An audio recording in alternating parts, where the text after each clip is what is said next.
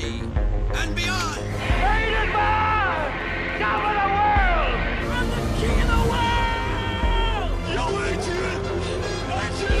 There's no flying in baseball! Yeah, who's on first, what's on second, I don't know who's on third. Elementary, my dear Watson. What's in the box? Just what do you think you're doing, Dave? Frankly, my dear, I don't give a damn. But why male models? Why so serious? I am serious. And don't call me Shirley. Well, nobody's perfect. Go ahead. Make my day.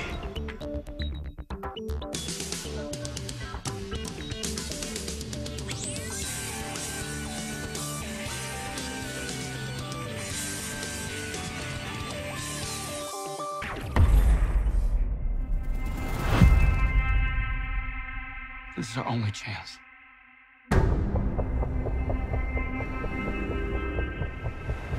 We have to take it.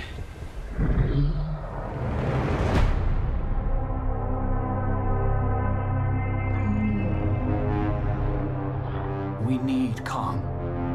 The world needs him to stop what's coming. And this child, she's the only one he'll communicate with. I knew that they had a bond. She had nowhere to go, so I made a promise to protect her. And I think that in some way, Kong did the same.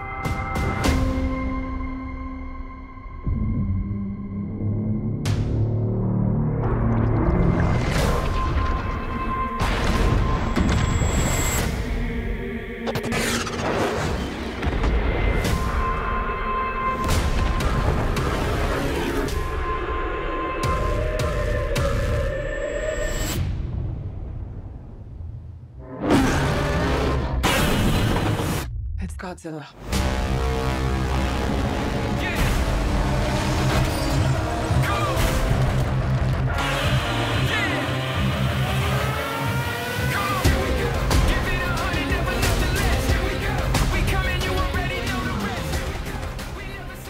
Welcome everybody to Pop Culture. I am Scott.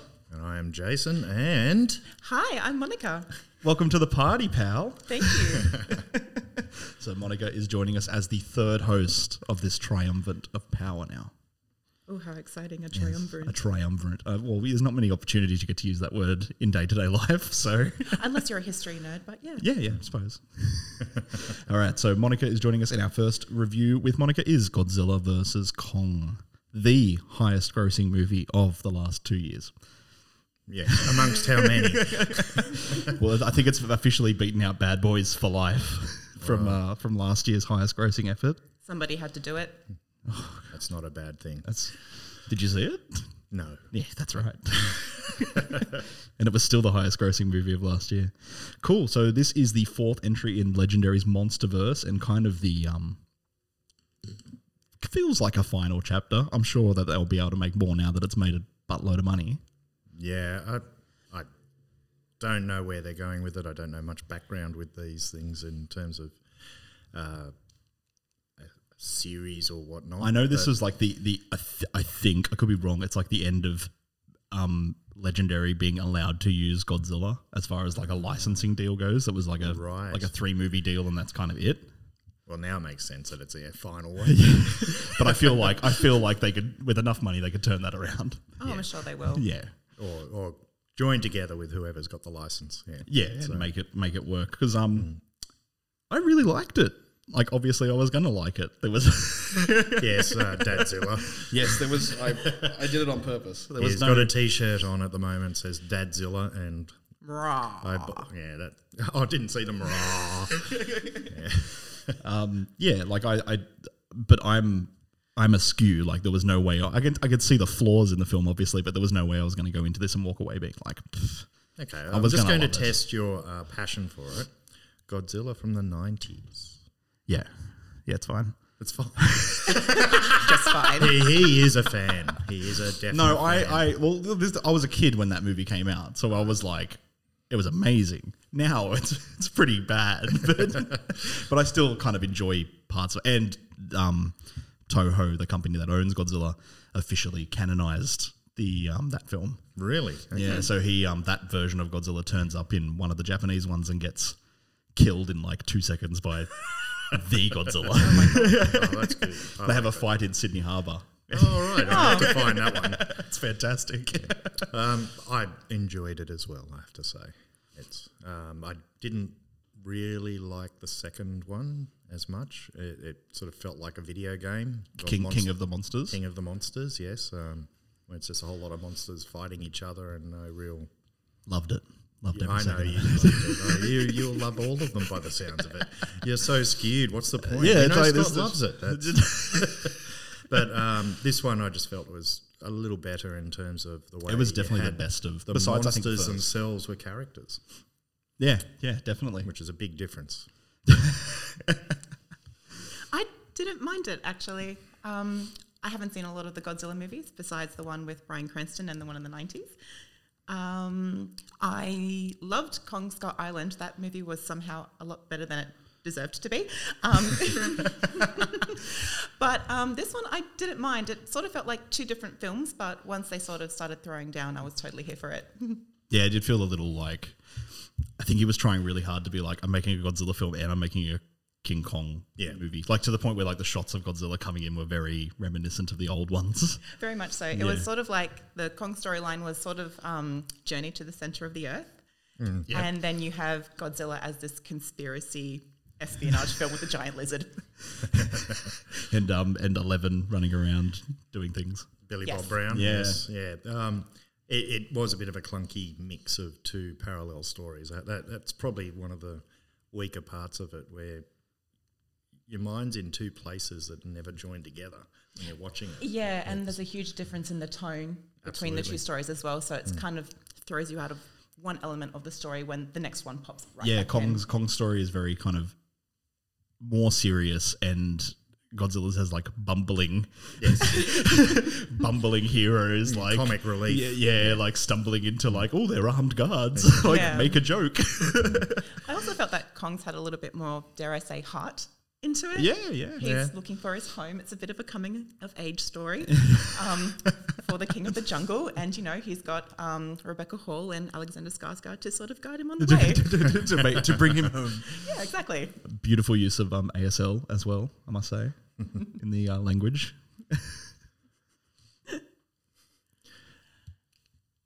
You look like you're about to say something. I didn't. Oh, we're going to go, let's go full spoiler as well.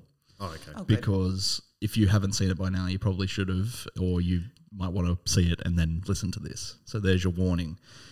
We got to see Mechagodzilla finally in a American film that wasn't Ready Player One, and and I loved it. Oh, look, it was fine. It became the antagonist to both of them, which gave the arc. They actually created an arc for these monsters, a character arc, which was unusual. You don't usually get that and pull it off, which it did. It was a bit weird, though. Things like Godzilla smiling. If you noticed that. This is the thing, though. In their contract, it's that Godzilla is not allowed to emote or sort of. Yeah, no, they definitely tiptoed along, but he's not allowed to sort of be empathetic. It was actually in the contract from Toho, because he's not that kind of. He's not a character the way Kong is. No, a character, that's it. which we talked about on the King Kong episode. That Kong is very much this kind of feeling empathetic character with very obvious emotions and kind of motivations, whereas Godzilla is just kind of like, I'm pissed. Yeah. Smash stuff. So, it was weird to see Godzilla kind of almost smiling. I think it was a definite smile. It was a It's waiting for like a wink. Yeah. I would have loved to have seen like Godzilla's inner monologue, like narrated by James L. Jones or something, or Malcolm McDowell or something like that. Daddy didn't hug me enough. Or Kong is looking at me like this. Are we friends now? What is this? Are we buds? I'll let him go. How did that feel, Monkey Boy? Yeah. I'm walking away now because we've defeated the monster and I grudgingly respect you. We yelled at each other and now we're okay. Yeah, pretty much. Cast-wise, Skarsgård, I think, really did a good job. He always does a good job. Yeah. Except for Tarzan, but... I've not seen it. Really? Whoa. No. He always gets a pass from me because of Generation Kill. which is an excellent miniseries. It's an amazing show. Yeah, so he'll always get a pass from me for that because he was so good in it. Vote Republican. Yeah, vote Republican. So can those credits run out? The fact that you've given him so much kudos from this one show and then eventually he does something that's... I mean, I stopped watching True Blood after season 3, so my affection does have its limits. I've watched one episode of that show and I just could not. Oh, don't bother. Couldn't do it. It's like, this isn't for me, clearly. Otherwise, like the cast, you kind of got Damon Bashir as this weird megalomaniac villain sort of peppered throughout the film. Yeah. I kind of wanted him to twirl a mustache. You know, he was a very... Dick Dastardly kind of villain. Yeah, and his motivation was just sort of like, look how good I am. I'm going to make the best one. Yeah. Though it's not too out of the realm of logical thinking, where you see a lot of people wanting to have man at the top of the food chain. So I think I wanted him to have more, I don't know, sensible motivation, where he's like, I'm doing this for the right reasons, but he was literally like, look at my fucking robots. Yeah, pretty much. And then the really weird, his sort of Japanese sidekick, who was meant to be the son of the Japanese character from the last 2 Godzilla films. Oh, okay, that wasn't very clear. Yeah, just the name in Shirazawa, and apparently is meant to be his son, right. Which was not explored in the slightest. No. Oh, okay. I just thought he was like henchman number 400. Exactly. Yeah. That's what it came across as. It was, another Dr. Shirazawa. So he's meant to be the son of Ken Watanabe's character. Okay. One thing I did notice about the characterization of this, and it was only occurred to me on the second watching, which I ended up going and seeing it again because I had to wait around for a car to get serviced, and then I'll go watch it again. Why not? Interestingly, the use of race and the characters that they portrayed, if you take note of it, the comic relief, who are they? What, do you think they're all African characters? Or? Well, it was, I forget his name, I'm sorry, it's Julian Dennison was one of the comic relief, and Brian Henry. The Kiwi fellow. And yeah. Hunt for the Wilder People. Yep. And then you're talking about Evil Henchman number 2, and they're going, that's interesting that sort of occurred. It only struck me, I think, more because we're being made to be a bit more sensitive to it at the moment. It's what's happening, and it just occurred to me that was in that film like that. Okay. You could also see that in the historical context of the character of Kong itself too, with the... sort of the African jungle thing. It's very much Heart of Darkness, Congo kind of thing, with the white female as the perpetual victim who needs saving from the white man from this beast. Yeah. That's not something that's maybe talked about enough, or maybe it is, but it's just a bit more obvious these days with everything else that's going on. Yeah. But they sort of go out of their way to be like, Kong's not all bad. Like the beast is like lovable in kind of a weird way, and I think probably not as present in the 33 version as it is in maybe the 2005 version of Kong. There's a massive difference between the two. Yeah, and like kind of the really bad blackface tribal stuff in the old one. But I mean, that was like the 1933. Sensitivity certainly wasn't on the agenda. No, that's right. But no, it was just... it occurred to me as I was watching it the second time. I didn't think twice about it the first time. And that all the sort of Caucasian characters are quite serious and down the line and delivering drama and... Yep. Yeah. And the exposition. And I guess you also have the villain and his daughter are both Hispanic characters as well. So that adds a different element to it. Also being Hispanic myself. So maybe I'm the token villain of this podcast. I don't know Hispanic, but our HQ's in Tokyo or in Hong Kong and but in saying that, that's sort of a side thing to what really struck me about it was just the production design and how well it was done. Like the shots. Just about great. Every single shot looked impeccable. Yeah. And it shows that the digital effects have really pushed ahead to the point where I always felt you needed the puppetry and things to make it work. I think what kind of works too is that we are still getting motion capture performances from both of these creatures, where we do have like Kong, Godzilla in a suit, the way it kind of is traditionally. And I know in Kong Skull Island, I can't remember the actor's name. Amazing British actor did the mocap for Kong. Oh, okay. He's in the movie too. He plays like the nice guy soldier who gets eaten and he has a family. He's in Black Mirror and stuff. Yeah. I know who Oh you're my talking god, about. I can't remember his name. I don't remember his name either. We'll I'm very sorry. Determine that. So I don't know if he did it again in terms of mocap, but they went sort of out of their way to do these kind of motion capture performances. So you do get the character behind the effects, but the effects look outstanding. Yeah. And what I really liked was the kind of Hong Kong color palette fight, like neon. Yeah, that was great. Lit. Yeah. It looked stunning. That's what I mean. Every part of it, even just out on the ocean with Kong there. In the rain and stuff. In the rain and everything. It was quite amazing, the look of it. I also liked the Hollow Earth, how you had the landscape on that was both cool. the top and the bottom.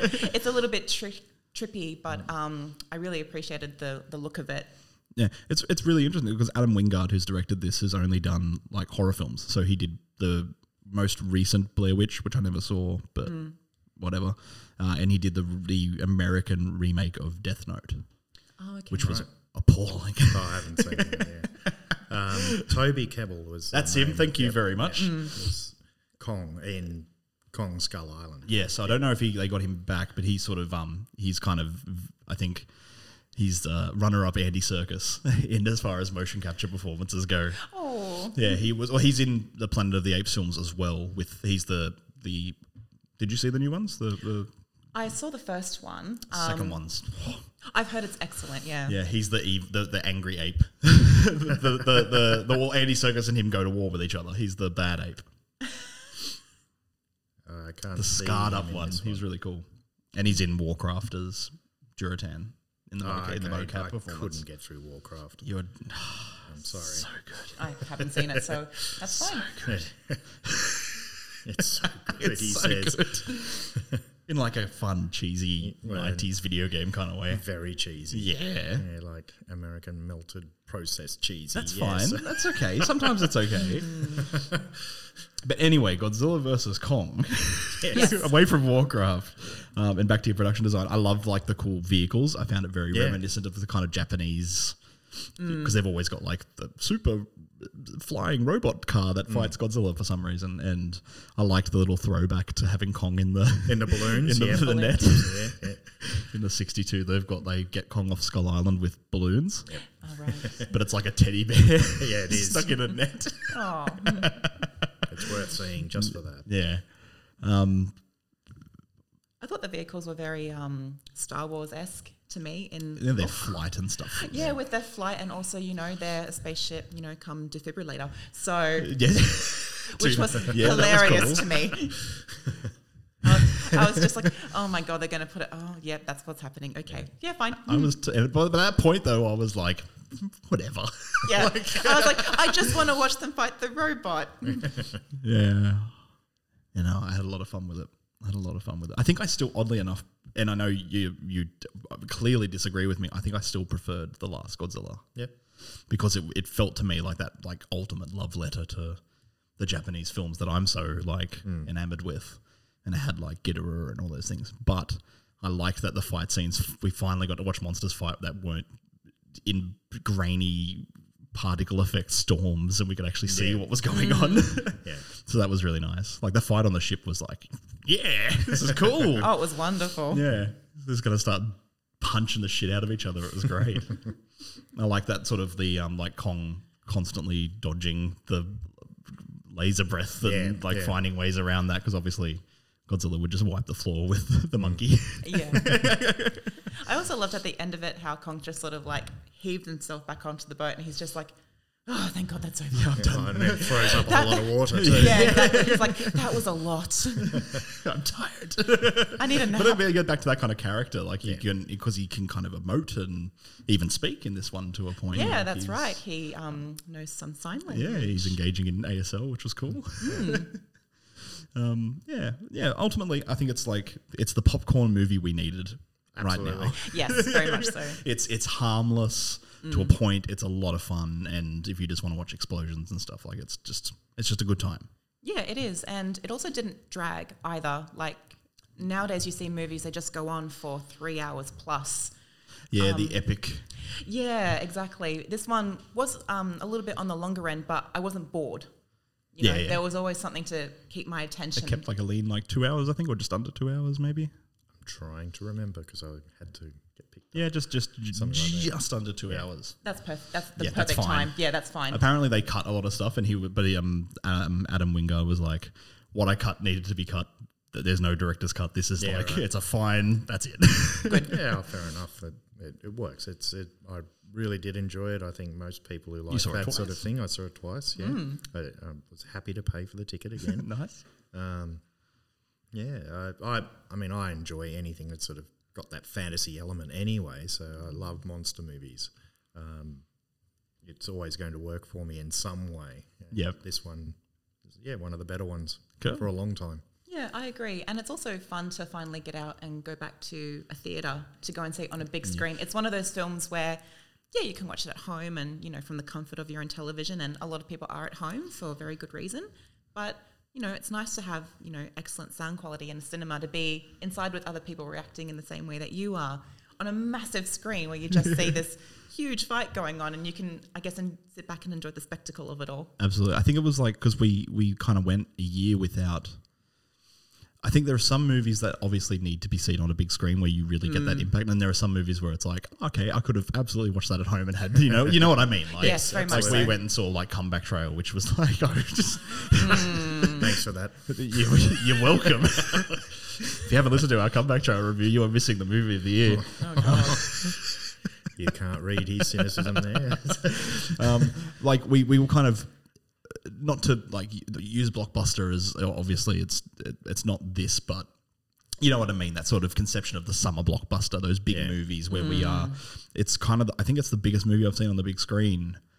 That kind of big, demanding kind of spectacle. Yeah, exactly. Spectacle's the word. It's ones that do that. Yeah, which they haven't been for a year. No. It was the first time I think I was like, yeah. Well, I guess Tenet was supposed to be, but didn't quite hit it. Yeah. I saw that at the cinema actually, and I walked out. So really? Wow! Oh, I have we should have had you on our review. Yeah. I have a lot to say about Tenet. None of it is nice. Tenet Redux. I still need to watch it with subtitles so I know what the fuck happened. Thank you. Yes.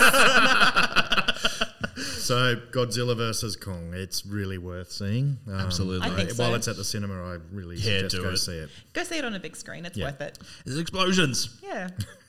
And roars. And lots of roars. Anyway, guys, thank you so much for listening to this episode of Pop Culture. I've been Scott. I'm still Jason. And I'm still Monica.